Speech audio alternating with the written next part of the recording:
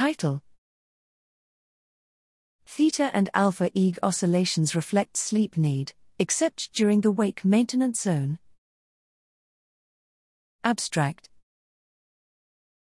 Increasing time spent awake results in accumulated sleep need, a process known as sleep homeostasis. Sleep homeostasis combines with a 24-hour circadian rhythm to determine when and for how long we sleep. Both sleep homeostasis and the circadian rhythm substantially affect spectral power of the wake electroencephalogram, EEG, but not in ways predicted by current models. Specifically, these models hypothesize that time spent awake increases neuronal synaptic strength, which increases synchronization and should therefore increase oscillatory activity.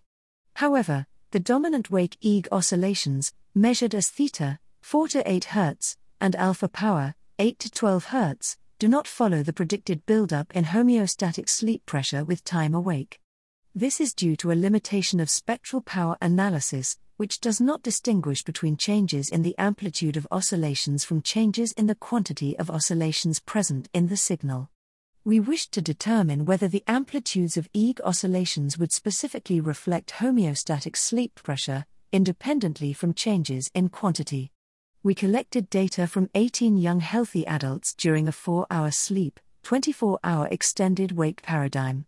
We indeed found that theta and alpha oscillation amplitudes reflect homeostatic sleep pressure, increasing along a saturating exponential function with time awake.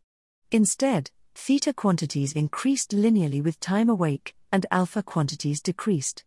Notably, theta and alpha amplitudes temporarily decreased during the wake maintenance zone, WMZ, a 3 to 4 hours time window just before bedtime when it is difficult to fall asleep. Using pupillometry, we also found that mean pupil diameter increased during this window, while variance decreased. These results suggest that the WMZ is dependent on an alerting signal from the ascending arousal system. The WMZ therefore counteracts the observed buildup in homeostatic sleep pressure reflected in EEG amplitudes by temporarily desynchronizing cortical activity.